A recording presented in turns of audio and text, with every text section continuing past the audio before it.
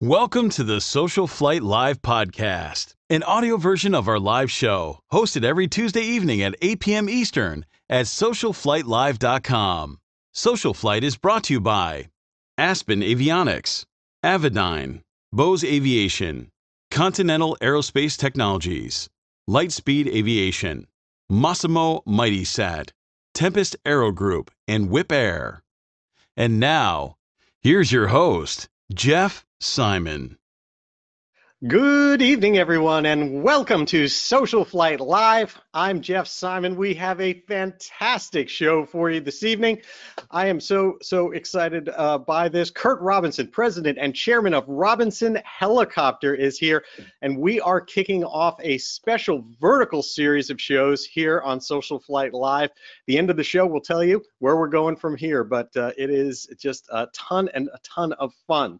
I'd like to get started with a few things. First of all, as many of you know, we were off last week, and we were off taking a trip, went down to Jamaica for some tourism, and I always like to include general aviation when I do that. Anything that can be done there to fly, especially in other countries, and explore that. And so I'm going to share a couple quick pictures here for you, and hopefully encourage you to do the same. We hooked up with the folks at Airlink Express. Now, if you fly into Jamaica, one of the challenges there is you land at the main airport at Montego Bay, and it's such a gorgeous country, amazing culture, and yet the ground transportation is very challenging. But the air transportation through Airlink Express is so cool. So we were able to meet up with them. We flew in their aircraft, and you can kind of see here how we were able to go up and get a tour and travel around where we went to Negril. It's so gorgeous there, and it just transforms the experience. The difference between doing this in this manner and flying with the folks at Airlink Express versus getting in car transportation was literally like 2.5 hours of bumpy road and traffic versus taking like 15, 20 minutes, 30 minutes of just touring the island and then getting to where you need to go.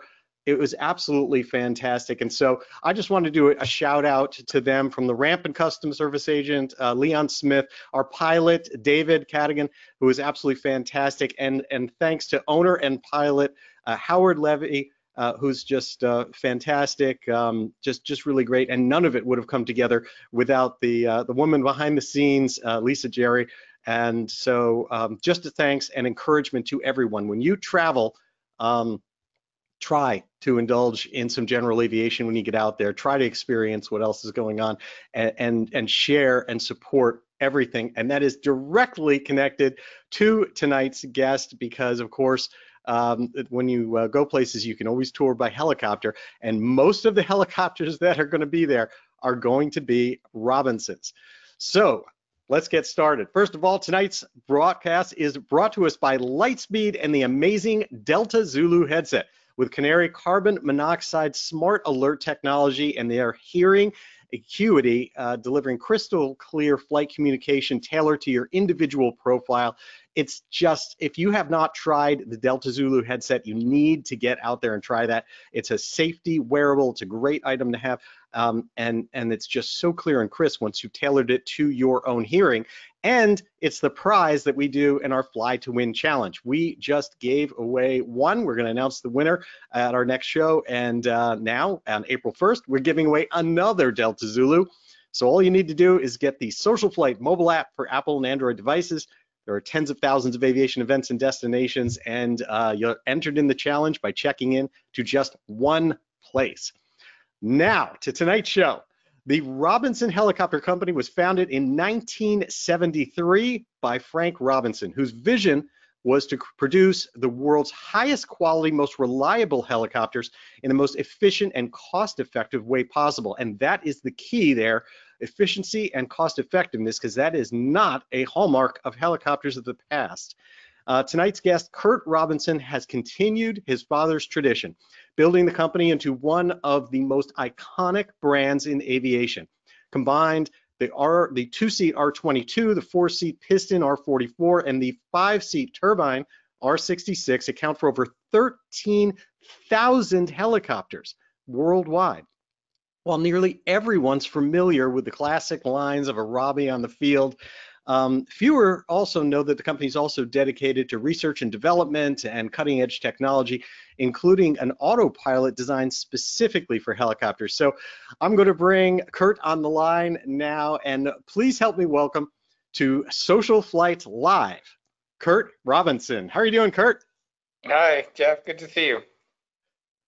First of all, thank you so much for coming on the show. You have and your father built one of the most iconic names in aviation, because there's just almost no direct competitor.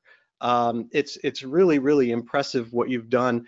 Tell me a little bit about starting out with your father, and kind of what it was like growing up with that family.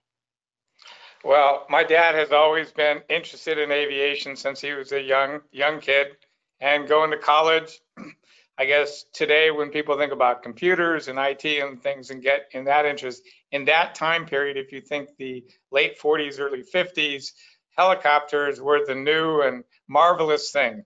And he became fascinated with them and decided that he wanted to get a degree in engineering and work to help design and build helicopters.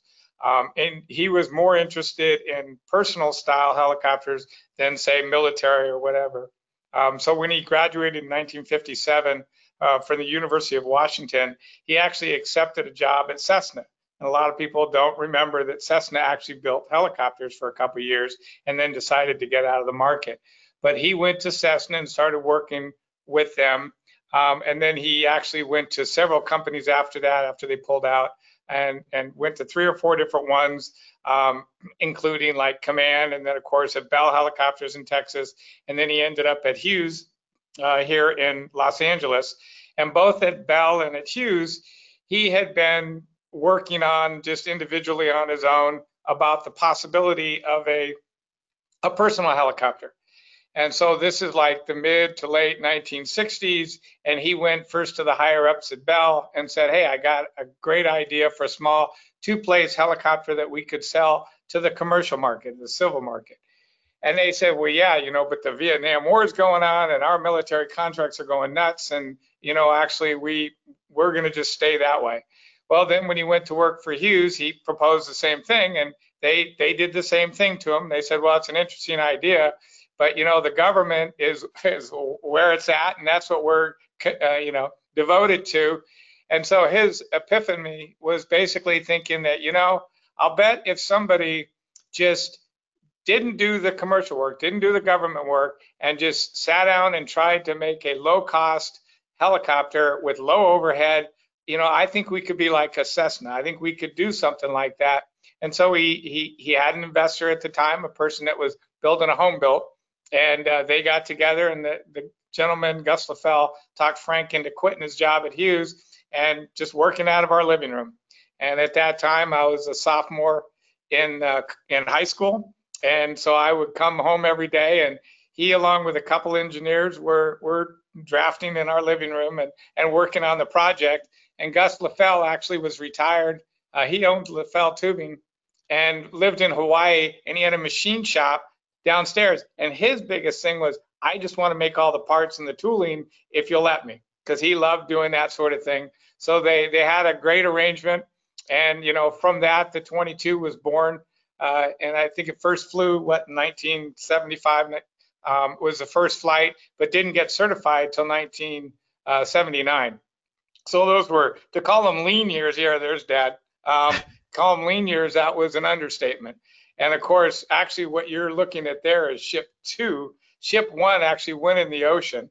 And you can imagine how scary and everything that was. It was it was during flight testing of it, and a gentleman actually calmly radioed back and said, I think I've lost my tail rotor. I need to go in the ocean. I'm going to be landing in the ocean. He set it down, and it took us 2 days to find the aircraft on the ground.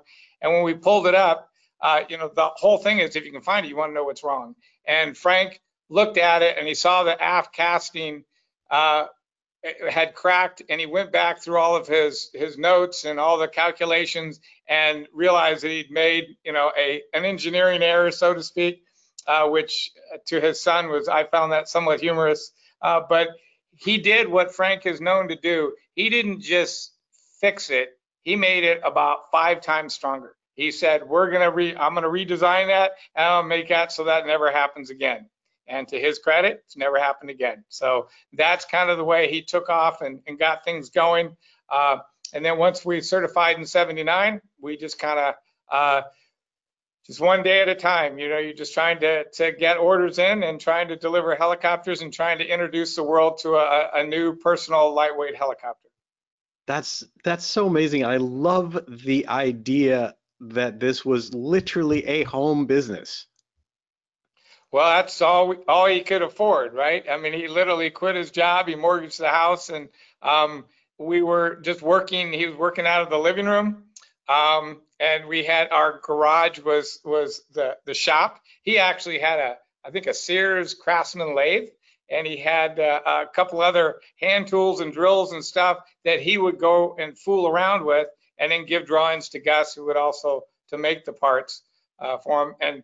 And one of the stories that I love to tell, because it's pretty humorous, is when he went to design the tail rotor blades, most engineers would look at that and said, okay, how do you come up with the length of the blades and the width and everything? And you can go through a lot of mathematical calculations, and I'm sure our engineers today could design something, you know, superior or perfect. But at the time, the length of our tail rotor blade was dictated by how big our oven was, because our oven was the bonding mechanism. So literally, we had strain gauges all out of our oven. We had everything sitting there, and with all the fixtures and stuff we made. And so all of the first blades for the 22 were all made in our oven at our house. Oh, that's awesome.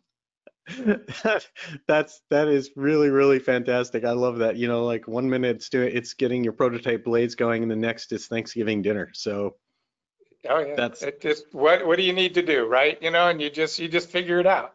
You know, so and it sounds like you mentioned briefly one of the biggest differences, and certainly one of the big differences between helicopters and fixed wing aircraft, is that helicopters were very primarily rooted in defense, in government stuff. It wasn't the other way around, where companies were building fixed wing aircraft and then trying to get government contracts for bigger things. It's the other way. Correct. Actually, most of the companies would do is they would go after military contracts, which had high overhead and costs and everything, but they would develop a helicopter for a military or government application. And then once that was done, if they thought that it also had a civil, opportunity, then they would go ahead and market to the civil market. But of course, you have a helicopter that's designed from the ground up for particular attributes, and cost was never one of them. It was, look, I need this to be the fastest helicopter you can develop. I needed to have these carrying capabilities, and cost was really not the concern, especially in a wartime environment. It was, get me the best. Well, Frank came at it from a different way and saying, no, if I'm going to have somebody that needs to be able to afford it, and his ideal customer was himself, because he wanted to have his own personal helicopter. So everything that he designed, he wanted it to be, I don't want to have a lot of maintenance with it. I don't want to have to work on it a lot. So he tried to build reliability into it and dependability. And he got rid of a lot of items, on the helicopter. He had all sealed bearings. He had a lot of different things so that they didn't have to do a lot of maintenance on the helicopter, because he didn't want to do a lot of maintenance. And that resulted in a more dependable helicopter. And then, of course, with the focus on cost, it got it down to an affordable range. I think the first time he went out and was advertising it or telling people, he was hoping to develop something that would cost less than $30,000. Now, this is think about this as 1975, 1976. But that's what he hoped for. And actually, the first ships that came out, they were under $50,000 initially. But then the price, as time goes on, they quickly rise. So. Yeah, but even when you compare 1975, 76, when you compare the cost of fixed wing aircraft at that time, that's cheap.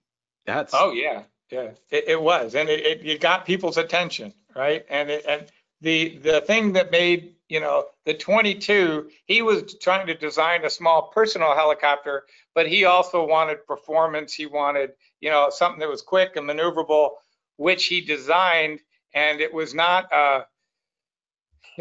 necessarily an easy helicopter to fly, but it was very dependable and reliable. And being so small and lightweight, it was incredibly quick and nimble, which means that it really is a lousy trainer. You want to have it had high inertia rotors, and it was something that most people, you wouldn't expect them to want to learn on. However, when people looked at the cost of learning on an R-22, it was half what it would be on any other helicopter. So that's what people use, and it came very quickly to grow into that market and to dominate that market. And the other area that it became incredibly successful one is the cattle mustering or cattle herding market, both in Texas and in Australia and New Zealand. Because of its quickness and its maneuverability, it just took that market over. And so with any product that you make, if you find that you can build something that is better than any other product out there, that's how you become a success. And that was really our stepping stones to get us started. wow. Did he have I mean, obviously his career was focused on helicopters. I mean, how far back was he getting involved in learning how to fly them and being passionate where he wanted to build something for himself? Well, he learned to fly. He had a fixed wing license. He bought a small Luscombe back in the late 40s while he was starting to attend college. And he always just a joke. He said, yeah, all my friends went off and went skiing, and I didn't really care much for skiing, but I loved to fly. So I went out and bought a used Luscombe, and I learned how to fly. And from there, it just the bug of flight and aviation really, really grabbed him hard. And like I say, he was focused and really wanted to get involved in helicopters. And so he was studying all the manufacturers at that time and really wanting to go work for them. And when Cessna was going to do what he thought was a private helicopter, that really got his interest, and that's where he wanted to go. Wow. So, I mean, one of the things that you mentioned, of course, is that the challenge on one hand, you're trying to build the most reliable, least expensive, durable, efficient aircraft.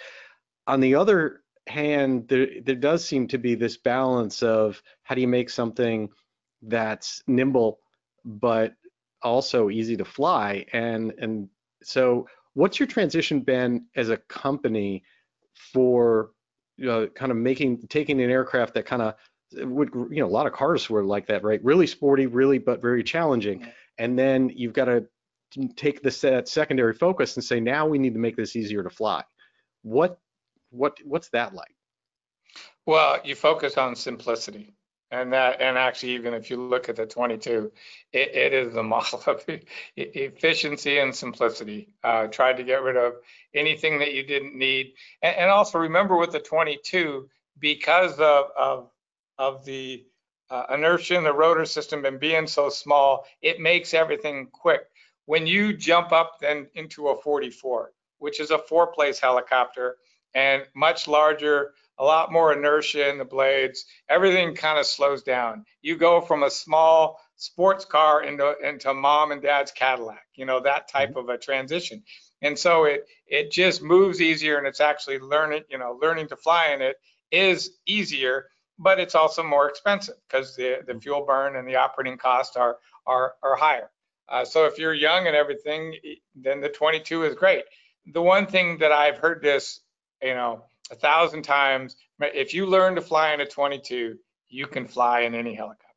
And that is, so many pilots, if they didn't learn in the military, they all learned on a Robinson. And ones that are in, much larger helicopters now with other brand makers and stuff, it is really fun to talk to them about, so how'd you get started? And you'll hear them all say, oh, I got started in a Robbie. I learned in a 22, and then I transitioned, got into the turbines and did this. And it's really fun now around the world how many people initially started in the Robinson. And what's nice to me and what I really enjoy is they have a soft spot for our product, and they know what it can do, and it challenged them, but it makes you a better pilot once you get your license. Wow, you've done a lot of stuff over the years that has to do with training and a focus on that to make that a little easier for people, because obviously we don't want the bar to be too high on a trainer. What have you done and kind of what do you offer in terms of training and also maybe what's involved in the aircraft, even of a 22, to make it a little more manageable? Yeah, we don't do the primary or the beginning training in helicopters. That is done where we have 120 dealers around the world, and we have actually about 460 service centers that maintain them, and many of those are flight schools. So the primary or initiate training is done outside, not at the factory. What we did develop and what Frank worked on in the early 80s, after there was a number of accidents and he could see that actually what he found was that the training was all different and instructors were approaching things differently, and depending on what their background is, how they learn. So he wanted to try and make it the same so that instructors, when they came and they flew on a 22, that they understood the difficult maneuvers and the things that pilots had to be aware of. And we wanted to show them, look, if you're going to teach about this, this is how we would suggest doing it. And from that, it developed our RHC safety course, which initially was just for instructors, but pretty soon all of owners and pilots and everybody wanted to attend the RHC safety course, which is a 3.5-day course. It goes on to this day. And it literally is 2.5 days of classroom instruction. It's no bones. This is, what we know about the helicopter. We start out telling people, look, flying is dangerous. It's like riding a motorcycle. Just because you're way up in the air, it doesn't get safer. And you have to, there's 3 different controls, and it's a skill set, and you always have to be aware of it. And so we walk through and we show everybody what can happen and how to avoid it. And it's been an incredibly successful course through all these years. In fact, almost all the insurance companies, if you take the course, and they will give you a discount on your insurance. Wow. So take me back to obviously, as you mentioned, we were back at the beginning of the company, and then as it moved on, given that your age, you were right in the sweet spot to be learning how to fly them and to start kind of getting some stories out there as you were growing up of doing a lot of these things. Tell me a few things about what life was like back then when you're either delivering them or demoing the helicopters. Well, first I'll tell you that I went out of high school, and then I went down to college, and then I actually came home and worked for a couple of years at the company. We were just getting started, 1979, 1980. And during that time, we talked about me getting my license, but Frank also knew that I was going back to college to finish my graduate degrees. And he looked at me and he said, flying is a skill, and until you're really willing and ready to dedicate the time each week, because it's like playing an instrument. You need to get good at it, and you want to stay competent at it. Then I think you should wait till you get done with your college degree and then get your license. So it was an agreement we made. And when I came back, then first thing I did was got my license and learned how to fly, and committed to flying so many hours a week. And then of course that once you get your license, then I got my commercial. There was a lot of flying jobs at the company to be done, and I was more than happy to do a lot of those. And it is interesting. It's really fun to get to know your own product and what people talk about flying, the joys of it, the things that are difficult, so you can really understand it. And it's a background that's helped. But in the early years, just going all over the country was just a blast. And it was to go, I've been to Florida, I've been up into Canada, all over the United States flying. And the coolest thing about flying is you get out of the big cities, and if you're trapped in a city, you think that the whole world is like this. You go flying, and within a short period of time, you're outside of the city. the country is wide open. I don't think people realize how big of a country this is, how many places you can go where you can be totally alone. I mean, you really can be. And if you're flying along the freeways and you see something over a hill that really interests you, in a car, you can say, I wonder what's over there. Well, in a helicopter, you say, I wonder what's over there. And you just go over and look, and you go over that hill at top, and you see what's there. And a lot of times you'll suddenly discover a lake or something that you never knew was there. And then you go ahead and you land and you check it out. And it's a lot of fun, you know. So I did that quite a bit. And flying, some of the most fun parts to do is when there's other helicopters involved. You have a flight of 2 or 3 helicopters, and you all take off, and you're flying together, not necessarily in a tight formation, but you're just going together. And of course, you know, everybody just goes, all right, just use frequency 1, 2, 3, 4, 5, right? Just go on that. We can talk to each other unless other people come on, and then we'll switch it. And you'd fly along, and you'd be talking like they're in the back seat, and then enjoying the flight and sharing what you're seeing and what you're doing. And it's a lot of fun. Anybody that can do it, I encourage it wholeheartedly. It is a blast. It's so interesting to me. I mean, you know, STOL flying and backcountry flying with fixed wing aircraft has it really captivated so many minds and taken on such a huge persona, and people like watching, you know, all these different cool places to fly and things to do. But helicopters, and especially your helicopters, are a level beyond that, because almost nowhere is off limits as long as it's safe to get in and out. You can actually go and see anywhere and just put it down. Tell me like some stories or anything that comes to mind that you may have done in the past where you literally decided, we're just gonna put it down right here. One of the first things I'll say is, over the years, our helicopters have actually, they've been all over the world.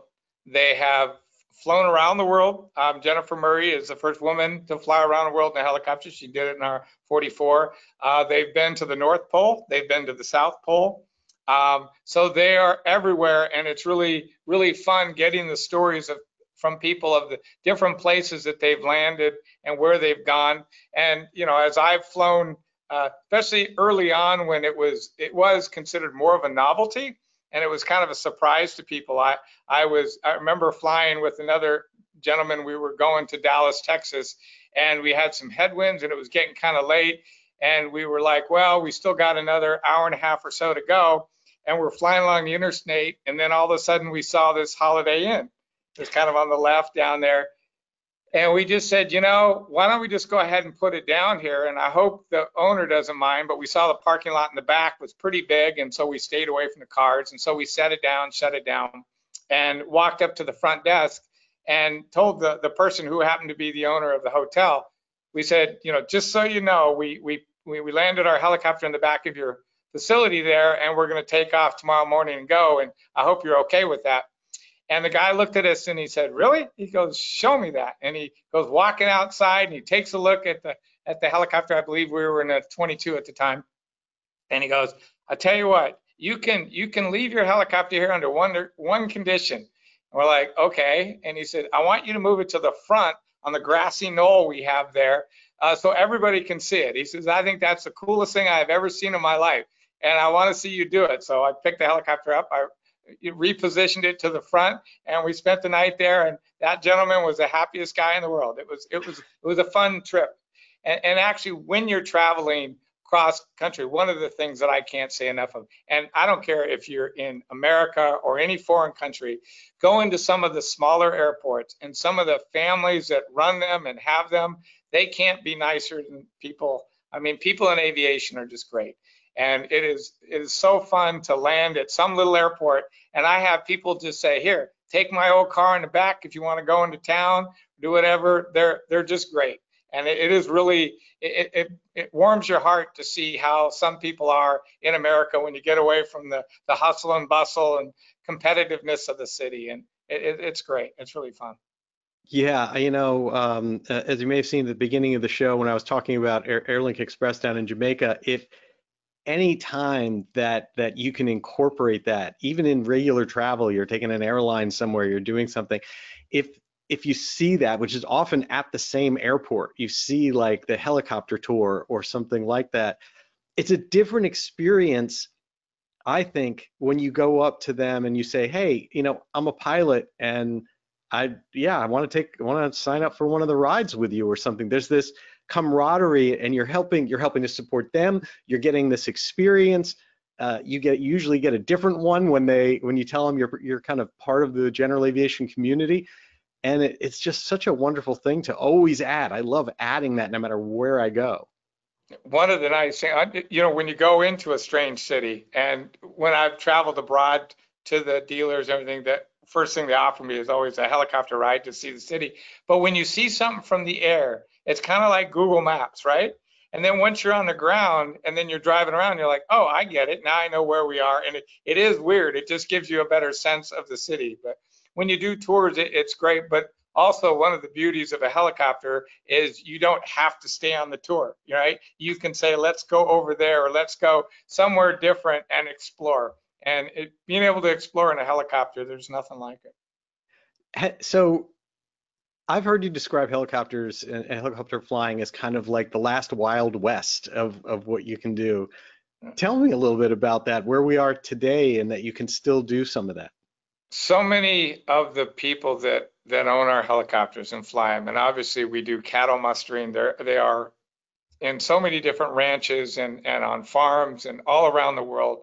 And whenever we get together at the different conventions, HAI, whatever, and you meet these people, really the best way to describe them, it is like the last bastion of cowboys. There is an element of skill and danger involved with flying, and it just attracts a great group of people. And both men and women, some of the best pilots I've ever met are women. And I really enjoy flying with them and talking with them, or just anybody that has a love of aviation. It's just great. And you really do like to get into it, and they're just good people. They really are. Wow, and I will say, as a boy that did not grow up on a ranch, cattle mustering. Tell me about like helicopters used for that, and some of the other kind of more interesting things that you've had customers use the helicopters for. Well, cattle mustering is interesting because, I mean, think of it as a horse that, you're trying to move the cattle around. Well, you can do it a lot more efficiently with a small light helicopter like the R-22. And what's interesting is if I go out to a farm and I place a 22, a 44, and a turbine helicopter, and I look at somebody and say, I need you to go, muster cattle. You take whatever helicopter you want, right? I'll pay it what they will always go to a 22 because of its quickness, its nimbleness. And if you watch some of these pilots and how skilled they are, they just dance around that cattle and they can move them around. And with a piston engine, when you pull in the throttle, that power is there instantly. Whereas, if you have a turbine helicopter and you pull in, you have that little slight lag as it spools up. So actually, the lighter, cheaper 22 does that particular job better than a turbine helicopter. Now, there's other things that you want to do with a turbine. You can have altitude performance. Obviously, you can get larger, and so you can get faster in speed. Where it's nice to have a turbine, but each helicopter has its own benefits and its own promises type of thing. Wow, that and I mean, are there other types of things that you've seen that you were surprised when people told you they were doing with the helicopter? Some of which I can't talk about, but yeah. Well, just actually, the coolest thing is some of the things I mentioned just briefly. The fact that we've had people, a lot more than one person has flown to the North Pole in our helicopters, and that, I mean, you talk about needing something that's reliable, and that's dependable. That type of adventure and that type of exploring or traveling around the world, going into areas that when you land and turn off that helicopter, particular if I go back to like the 90s when, we didn't have cell phones. So when you turned off that helicopter, if that thing didn't start, you were in a whole world of hurt. And those type of adventures are just phenomenal. And the things that people have told me and where they've gone, and some of this, the wildlife in Africa, and some of the things that they've done there for animal protection, that, you know, protecting elephants and rhinos and what have you. It's just amazing what they do with the helicopters, and then just the countries themselves. And you know, unfortunately, we're in a conflict with Russia right now, but it was a very popular place for the helicopters. There was a lot of areas where people went, and you know, China. I mean, you start naming a country, and there's areas that if you have a helicopter, it just turns it into a whole different experience. That certainly makes a lot of sense. You know, I'm also amazed at how a lot of people don't realize how the pilot crisis itself of lack of pilots has really exacerbated what happens in the helicopter world. We were when we met a couple when we were out on our trip that was talking about you know, their company of medical transportation, and that they just can't find helicopter pilots. It's just very, very difficult. And how many scholarships are available for people interested in doing it by organizations, especially if you happen to be a woman looking to do it or anything like that. There's so many organizations that are out there offering training, because we just need to fill these spots with whoever is qualified and can take it. And we need to get right more people now is interested. a great time if you want to get involved in flying or you have an interest in aviation. You're absolutely right. There are people that are really looking hard for pilots, and everybody steals from each other. And flight schools are you know, they're booming, and they need instructors. And so it is. I can't think of, it's a great industry to get involved in and to grow. And of course, a lot of those people that started out as students, they now own a dealership, and they do all things flying, and it's great. And one thing I will say, particularly about women, is remember in the helicopter industry, size and weight matters. And if you tend to be a little shorter and a little bit lighter, that's a good thing in helicopters, because you have a maximum gross weight, and so you can carry more. And it's one of the nice things that you have in helicopters. It's an advantage for the person who's mid-size or slightly smaller. That actually works for you very well when you do tour operations and other things in helicopters. Yeah, you can't mess around with gross weight in a helicopter. Oh yeah, no. It's not like you know, saying you're just going to fudge it in a fixed wing plane and go a little faster, which no one should. But I mean, you really can't get away with it in a helicopter. No, flying has to be and always should be taken very seriously. And just because you have 5,000 hours or 10,000 hours, the most important flight is the next one. And it doesn't, just because you've done it, you know, 1,000 times before, it doesn't make it any easier or any safer. You have to have the same respect and follow it the same way when you fly. And too many accidents we see is people get complacent or you know, they're not watching what they're doing. One of the things I had seen and read that just bothers me is that wire strikes, which is one of the most common things in aviation and helicopters, is that they said that over 60% of the wire strikes that occurred, the pilot knows the wire's there. You just get distracted, you get complacent, you're not thinking about it. And that's you know, the best thing I can tell people.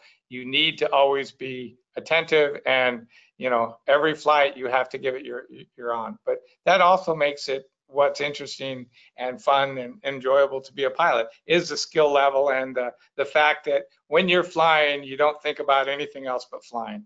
And it's really the nicest thing in the world. Let's talk about that for a minute. When it comes to technology, wire strikes are something that you don't think about as much in fixed wings, but it's very primary in rotorcraft. And you know, I started in the avionics business with a focus, and we always did synthetic vision development, and big part of that was, can we put wire, you know, can we put the technology into synthetic vision, see that, map it out? What have you guys been involved in to help, or anything having to do with wire strikes? Because that seems to be the big issue. There is, I mean, the advancement and development and technology that's come along in aviation is just fantastic. What it was in the 80s compared to what it is now with the autopilots, the SAS systems, where they can mark and identify wires. It really has come a long way. Uh, Now literally with an autopilot or a SAS system, I can take a helicopter and actually take my hands off the controls. Which is, something you want to keep on there, but it shows the level of how it's made it simpler and easier to fly. But you still have to pay attention. You still have to be very much cognizant of what you're doing as you fly along.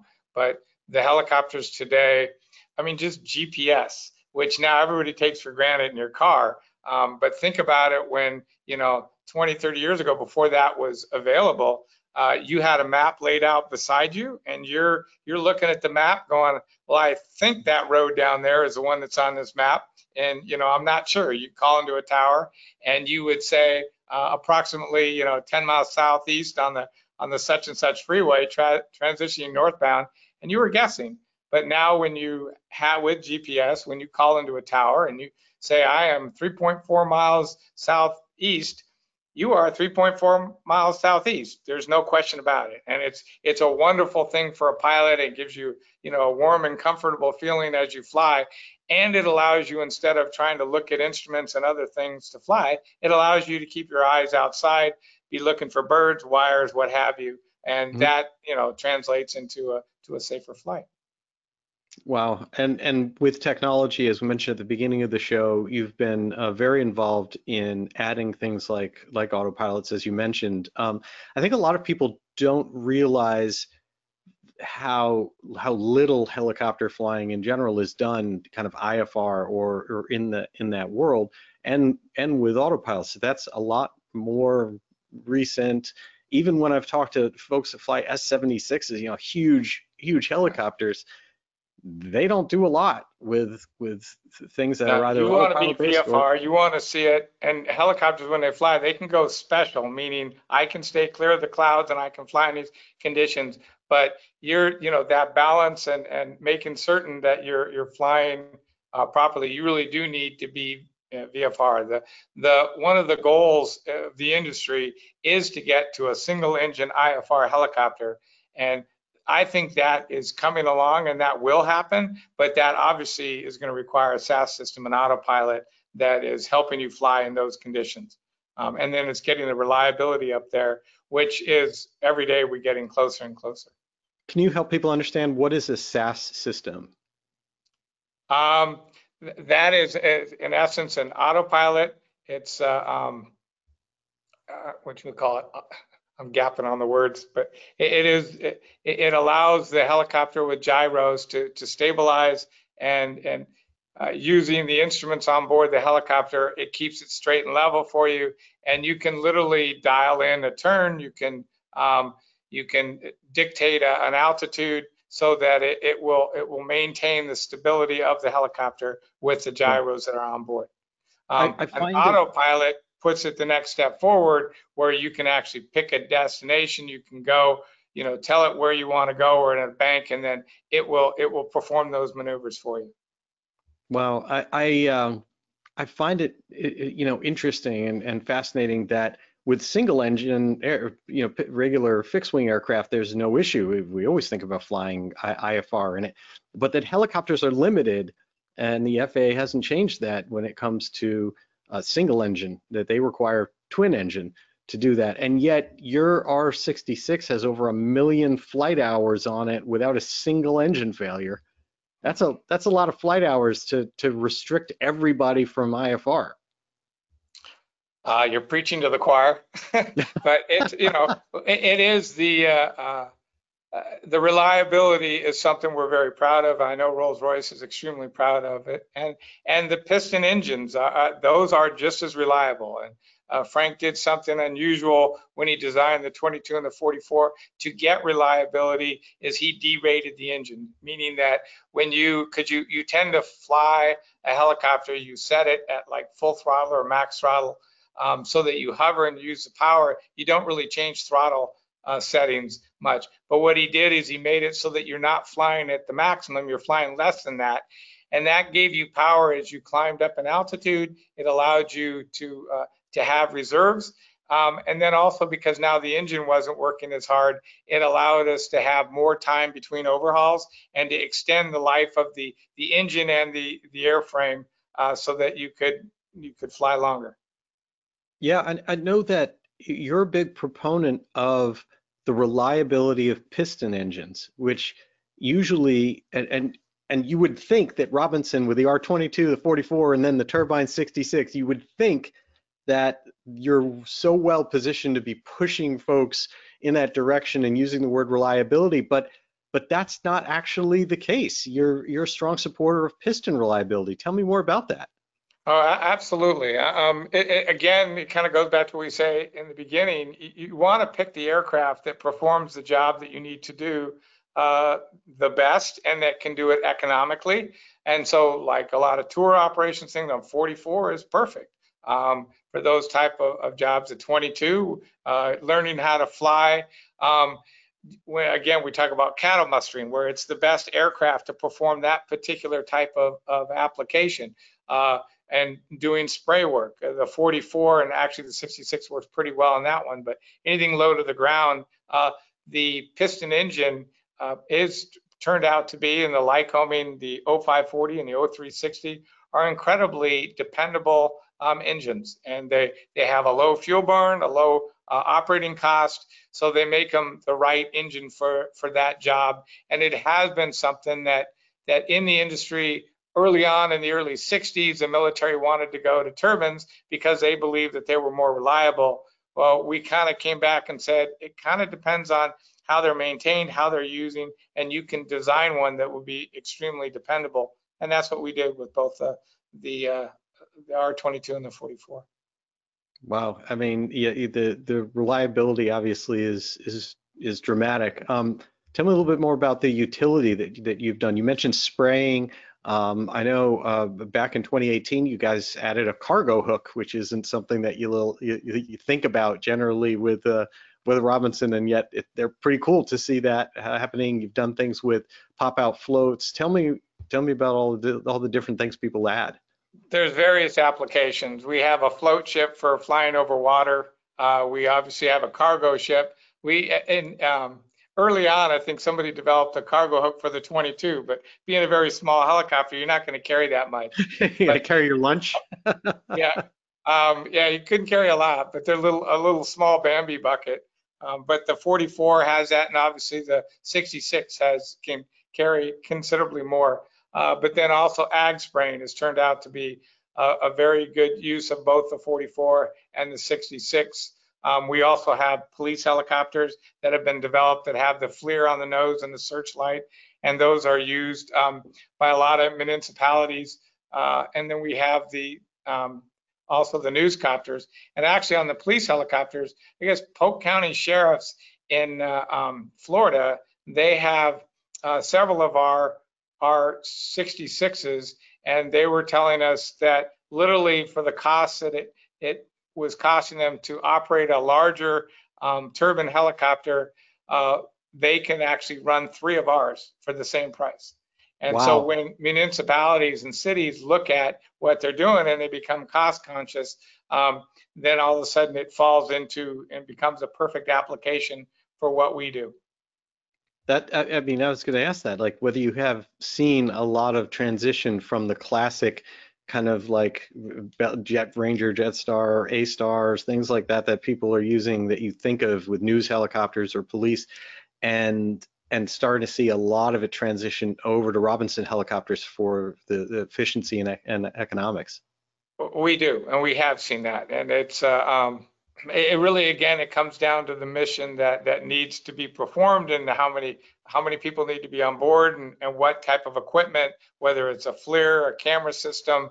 The newscopter industry is something that has grown dramatically, and you never see us advertise it, but all the TV stations, there's all around the United States and Brazil and around the world, we actually sell quite a few of them because they are very cost efficient, and they, you get cameras on there that can do like, 32x with a 2x extender, so they can go 64x. It's amazing the digital images that they can take, and you have 4K cameras, and I mean, it's just amazing what we've seen them develop into.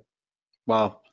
Robinson helicopters have a very unique look, right? You can and it doesn't seem to have changed from the 22 and just scaled up through the 44 and the 66. And it's different than what you see. I think other turbine helicopters have kind of tried to emulate, with almost trying to understand what the form versus function is on those. Is that something that you've ever played with or looked at or like changing? Frank studied that very heavily when actually the McCulloch autogyro, the plug that was used on the 22, Frank got it from the old man McCulloch or whatever. That's how he used to refer to him. He let him have that plug when they decided to get out of helicopters. And Frank had been very intense on trying to find the most efficient aerodynamic design that he could, particularly when you're trying to design a small, lightweight helicopter like the 22.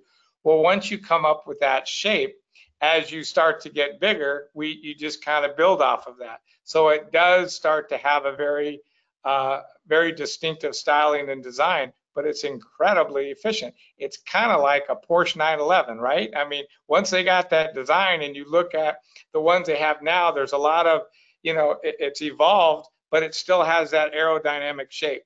And that's what we found with the 22 and the 44. And some of the things that are happening now that you see, and you see people talking about eVTOLs and drone-like things. A lot of them are using 22s and 44s because of the efficiency, because it doesn't take a lot of power, and they can do the job really well. So they start with our aircraft and then try and develop something else. And that's flattering to say the least.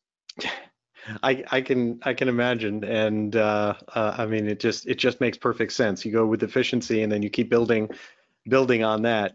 We've certainly had quite a few people chime in asking questions about whether what level of pressure you've gotten from the experimental market over the years, of folks, because obviously there's a little bit of a footprint there for some people have played with it, but not much.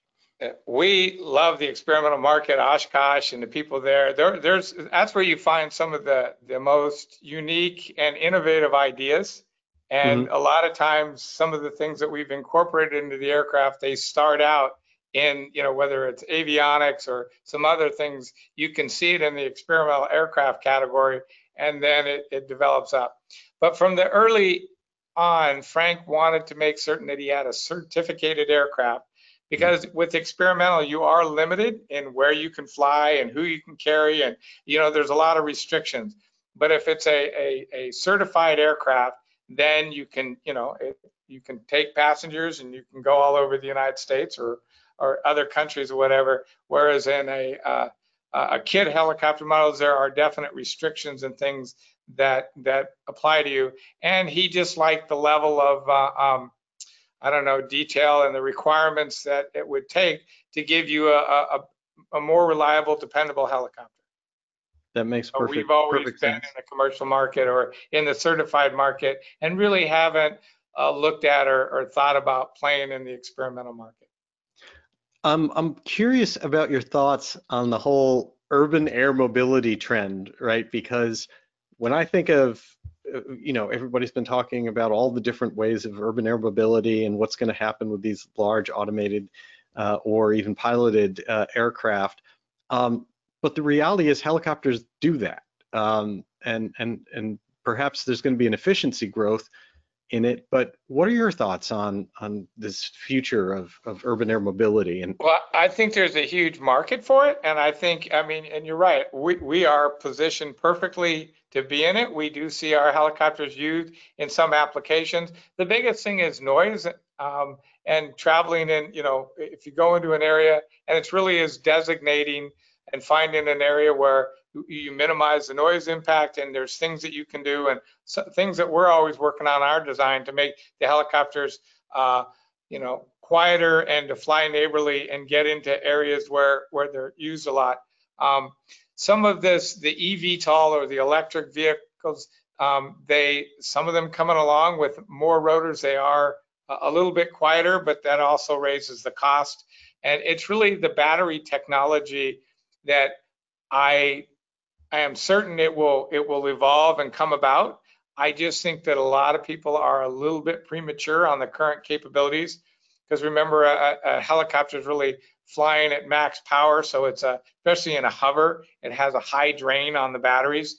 And most of the eVTOLs that you see now, they've kind of drifted away from the straight helicopter concept to almost like a tilt rotor, where Right. they get you up and then get you out so they can transition and use the wing of the aircraft to support lift and to be able to reduce power. But I think the days will come, but it's probably still a ways off.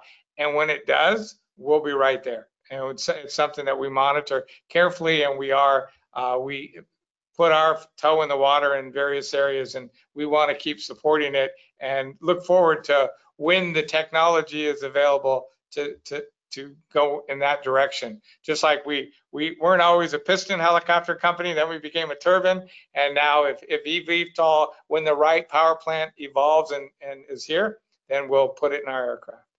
Is there anything anything at all you can tease us with that's happening? I mean, we've got 22, 44, 66. I'm sure the next logical 88 maybe, or anything else on the horizon? Well, you know what, we study the industry. We get so tremendous feedback. You talked about the fact that we have over 13,000 aircraft. We actually have over 13,800. I think by the end of this year, we're going to break that 14,000 mark. Flying around the world, we get tremendous feedback and desires and wants from people. The one thing I can tell you is we probably won't go smaller. I don't think you'll ever see anything smaller than the 22. But obviously, and we look to fill a marketplace or a gap. We don't want to build a Me Too product, never have. And each of our aircraft that we designed were designed hopefully to go into a void in the industry where people didn't have something available, and we've been able to find that market. And so as we look to something like an 88, it will likely be larger, not smaller. And it's something that we're looking at. But again, we go back to, we need efficiency. We need to find the right power plant. We need to look at cost. And then we study the jobs and things that it can do and do well. And so we are working on those. You know, I teased you a little bit with the single engine IFR. That is something we've been working on for years and years. And as it develops, that's something that would be a holy grail, because that would allow you to, you know, to make a reservation and say, I want to go from Torrance to Van Nuys next Thursday. Well, if you come into Torrance next Thursday and it's foggy, we're not going anywhere, right? And whereas airlines, they fly IFR all the time. They just assume it, even on a bright and sunny day. They know they can do that flight. So to get to that point with helicopters would be a huge opportunity and allow that eVTOL and that landing in cities, because then you can schedule and plan on it. And so that's an area that I think development as the years go by, that hurdle will be crossed.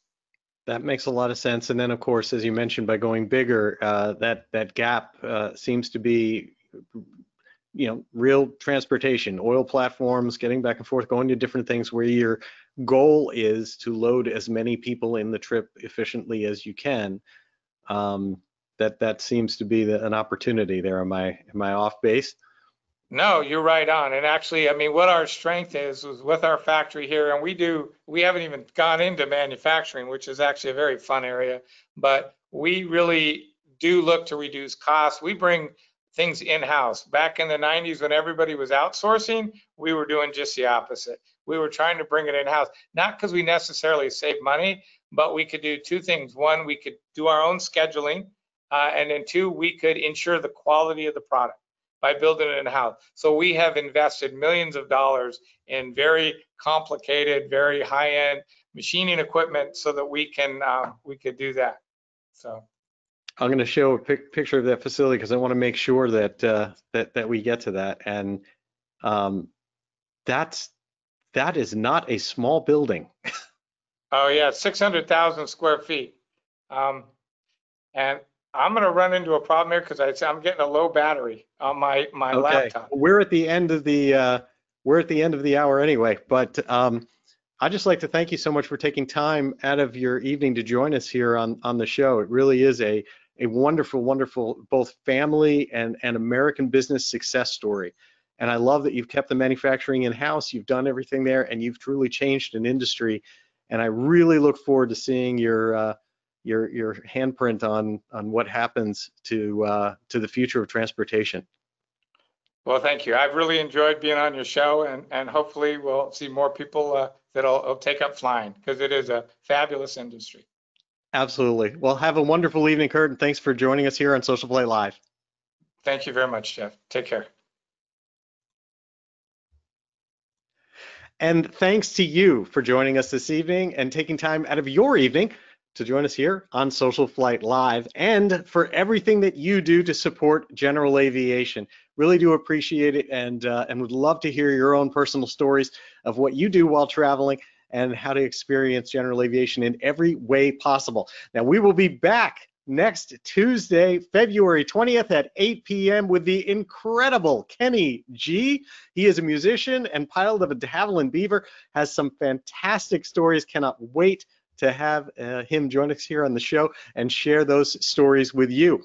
Then on Thursday, February 27th, we continue our vertical aviation series with Congressional Medal of Honor winner Major General Patrick Brady.